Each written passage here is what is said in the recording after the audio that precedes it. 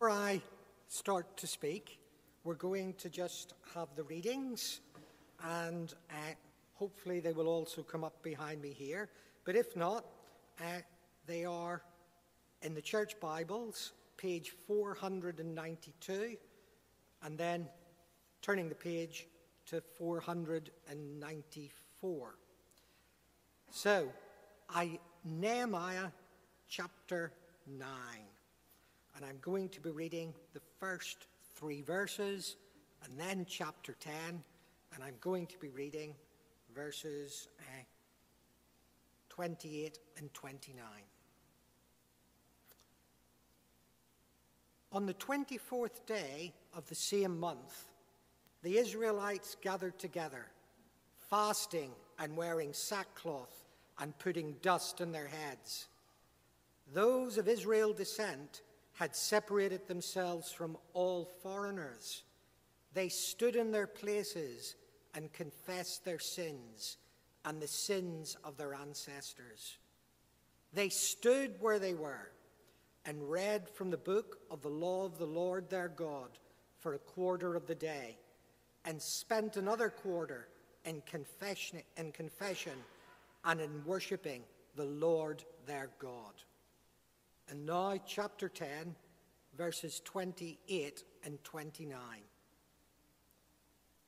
The people of the Lord, priests, Levites, gatekeepers, musicians, temple servants, and all who separated themselves from the neighboring peoples for the sake of the law of God, together with their wives and all their sons and daughters who are able to understand, all these now join their fellow Israelites, the nobles, and bind themselves with a curse and an oath to follow the law of God given through Moses, the servant of God, and to obey carefully all the commands, regulations, and decrees of the Lord our God. Now, before I start to speak, you might want to keep a copy of the church Bible open at page 492. An Irishman went to confession in his church. Lots of Irishmen need confession. "Forgive me, Father," he said. "During World War II, I had someone in hiding in my attic." "Well, that's not a sin," said the priest. "I know that," said the man, "but I made him pay rent." "That's not at all proper, but your lives were at risk. You're forgiven," said the priest. "Thank you, Father. But may I ask another question?" "Of course you can." "Do you think I should tell him the war's over?" "Well, sorry for my poor joke. Confession is a serious thing.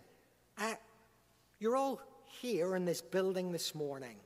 If I asked you why you came to this building, and Debs this morning said you're here together to worship God, we're here together to fellowship, but we also this morning said an act of confession before we really started to worship God.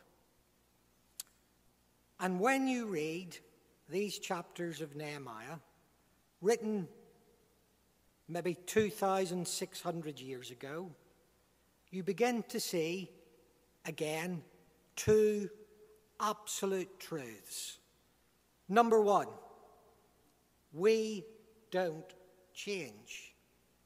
People, despite all the progress, are remarkably the same today as they were 2,600 years ago.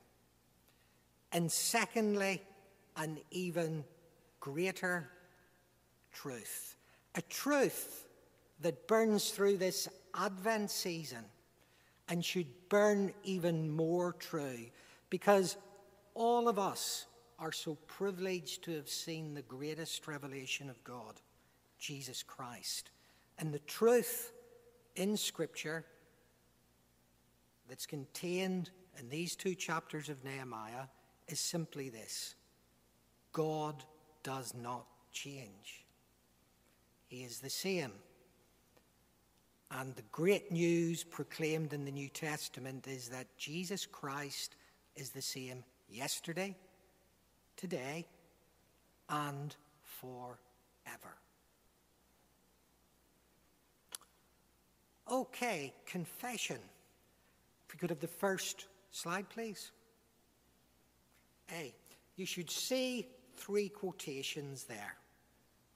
Number 1, confession of errors is like a broom which sweeps away the dirt and leaves the surface brighter and clearer. I feel stronger for confession.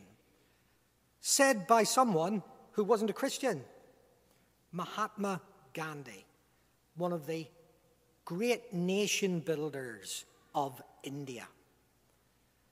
But, there's something in all human beings that needs sometimes to confess.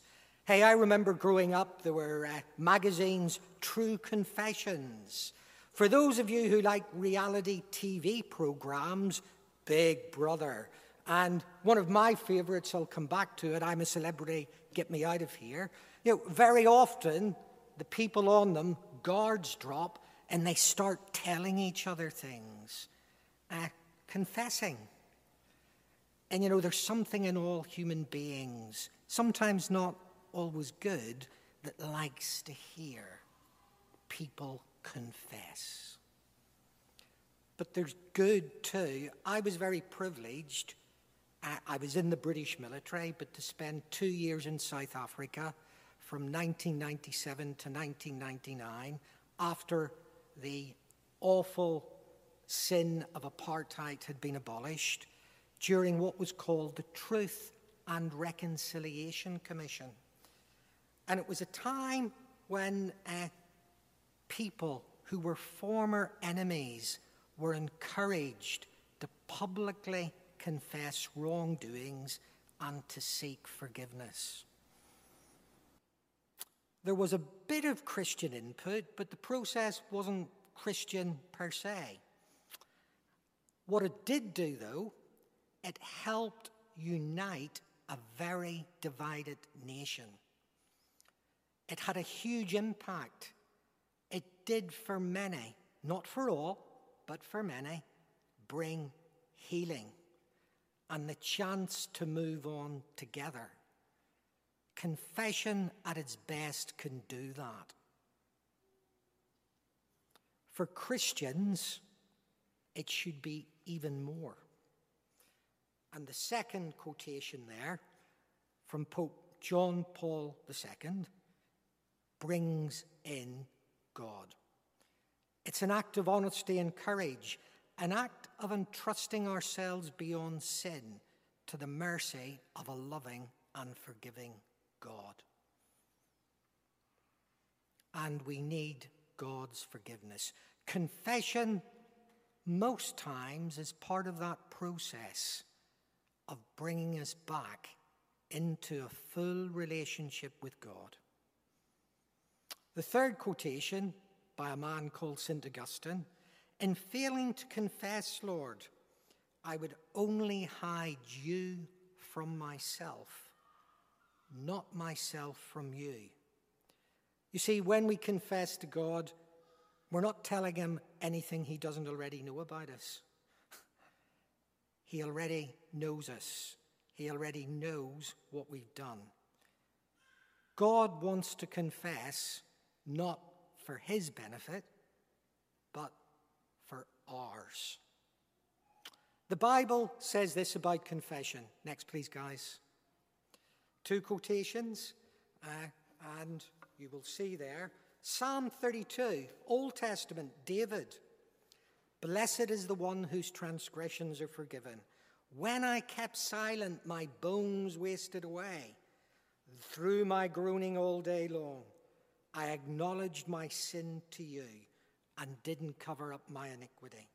I said, I will confess my transgressions to the Lord, and you forgive the guilt of my sin." and the New Testament in the letter of John. If we claim to be without sin, we deceive ourselves, and the truth isn't in us. If we confess our sins, he's faithful and just and will forgive us our sins and purify us from all unrighteousness. Christian confession, in it is complied that when we confess, we are truly sorry, that we want to turn away from the wrong in our lives and to leave it behind us, not to repeat it. And it also, for a Christian, means we know we're not going to be able to do that. We need to rely on that great hope, the person and work of Jesus Christ. You see, if we have turned to Christ, truly, we are forgiven. Don't doubt it. Even when we fail, he has forgiven us. Slide 3, please. Okay, that's what it says in Paul's letter to the Romans. There is no condemnation for those who are in Christ Jesus, because through Christ Jesus, the law of the Spirit who gives life has set you free from the law of sin and death. Sin has no more power over Christians. We may sin again, but we have been forgiven. We need to come back and seek God's forgiveness, and we can do it again and again and again. Jesus, in the Gospel of Matthew, when Peter says, "How many times do I forgive?" Jesus says 77. He doesn't mean 77. It's an illustration that it is limitless. God's forgiveness, if we truly come to him, truly mean it, and turn to Christ, is limitless. He will keep forgiving because that's who God is.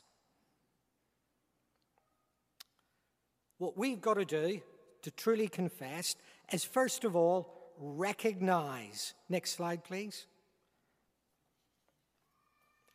We've got to recognize that we have done wrong.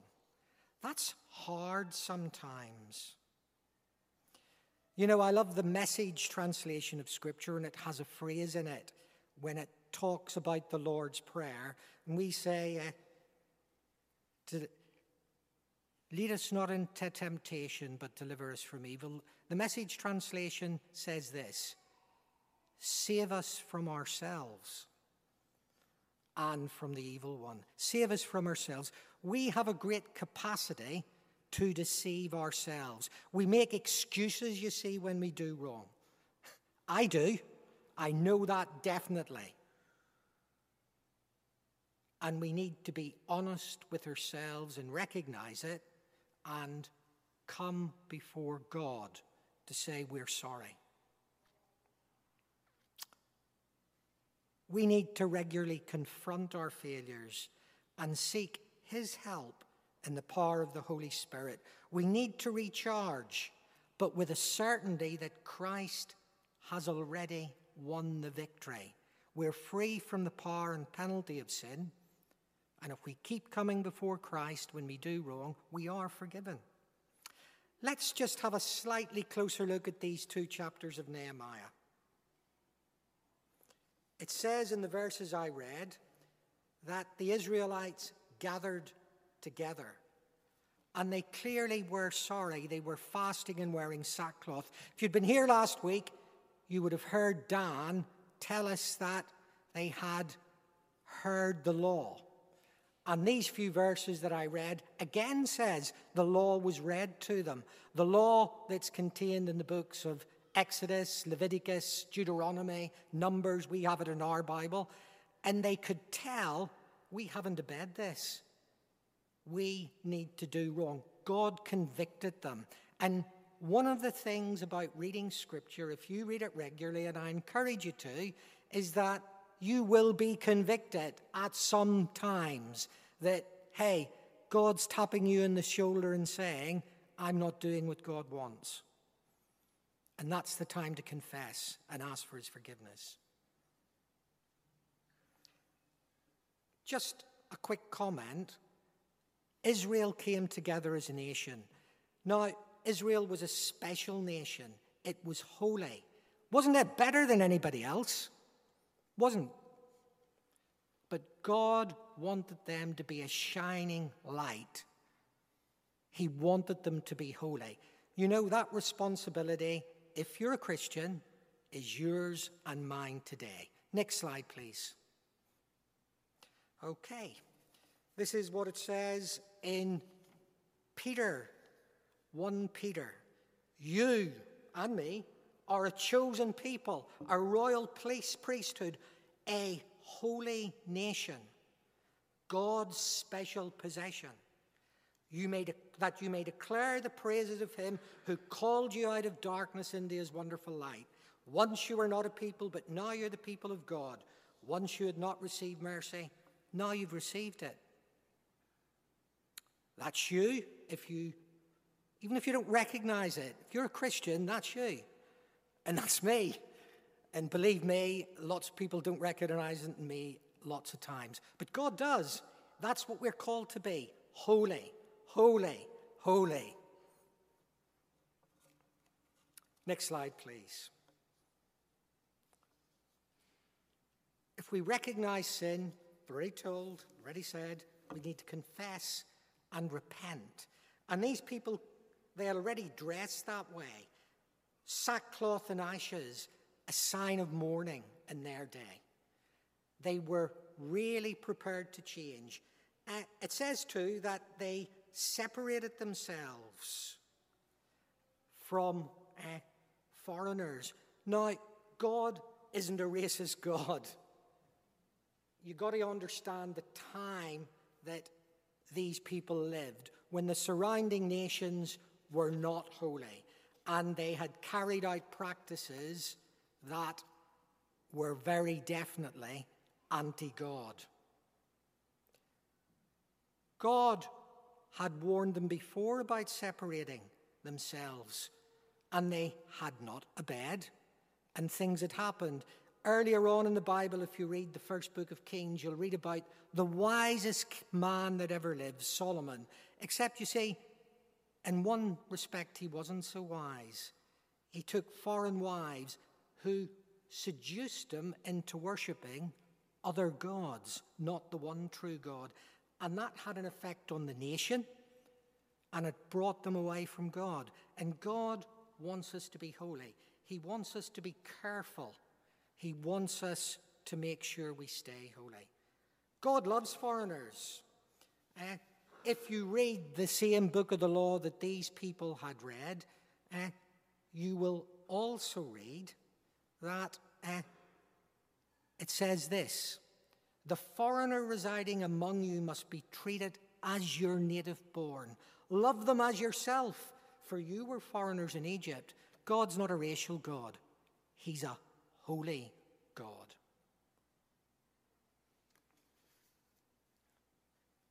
They continued to read from the book of the law, these people who gathered, and they confessed and they worshipped. They stood.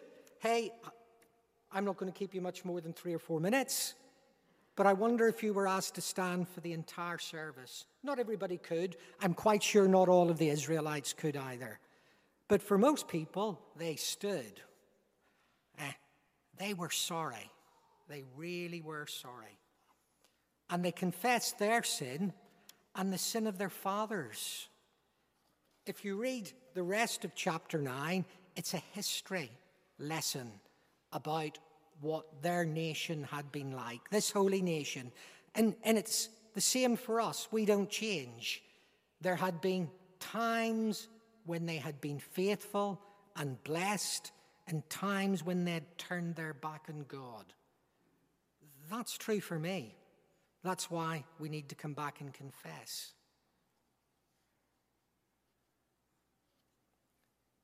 The people recognized that.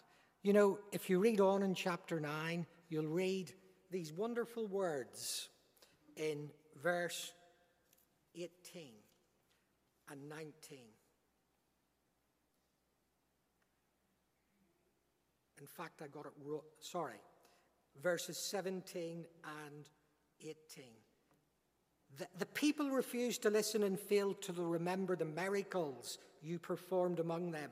They became stiff-necked and in rebellion appointed a leader to return to slavery.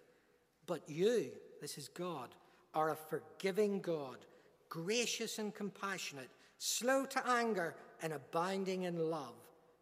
Therefore, you did not desert them. The same God then, the same God today when we sin, he will welcome us back with open arms and not desert us. Because that's who God is.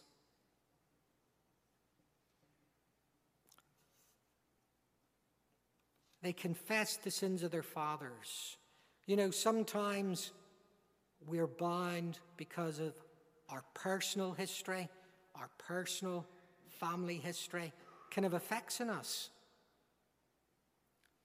Our national history can have effects on us. Hey, by my accent, you recognize I'm not an Englishman.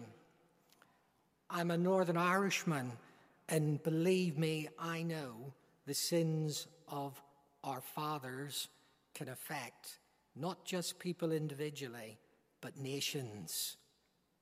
But we don't have to be that way. Next, please. Okay.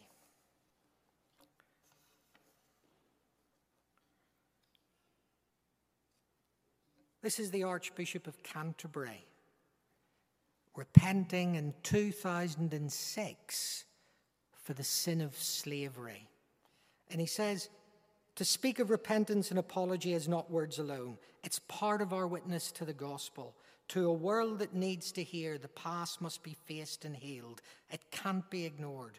By doing so, we're discharging our responsibility to preach good news, not simply to look backwards in embarrassment, but to speak of the freedom we're given to face ourselves, including the unacceptable regions of our history. Christ sets you free. Next, please. Believe that. You don't have to repeat the sins of your fathers, because if anyone is in Christ, they are a new creation. The old has gone, the new is here. We need to remember so that we don't repeat the same mistakes, and we need to trust in Christ. Next, please. Finally, we need to commit and take action, and that's the transition into chapter 10. And again, read chapter 10 in your own time. Some of it will seem strange because it applies in its specifics to a particular time, but in general, it applies to us. Next, please. And there are 4 things that these people committed themselves to. To live godly relationships. To choose to live in relationships that honor God and would keep them holy. To honor God with their time. To make time for God. To worship him. Their worldview, it tells you in chapter 10 that they kept what's called the Sabbath year of Jubilee.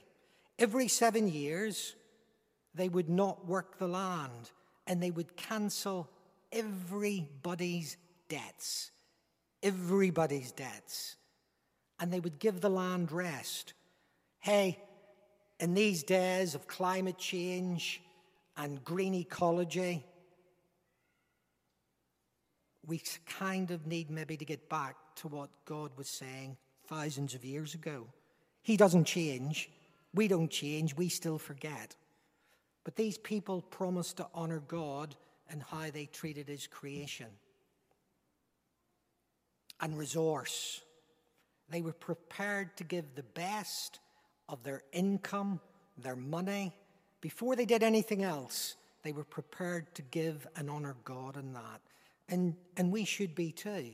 If you're a Christian, we should be honoring God in our relationships, in our time, in our worldview, and in our resource. And finally, please just remember, in all I've said, the really good news. Next and last one, please. God demonstrates his love for us in this. While we were sinners, Christ died for us. The people in Nehemiah didn't know Christ. We do. That should make the greatest difference. And Jesus does what he says he will do. The sins of your fathers, your past individual sins and mine, don't matter now. We don't have to repeat them. Because if the Son sets you free, you are free. Claim it. Walk in it. Jesus does what he says he will do. Amen. We're now going to ask the band to come, and we're just going to remember the price Jesus paid to free us in the hymn, When I Survey the Wondrous Cross.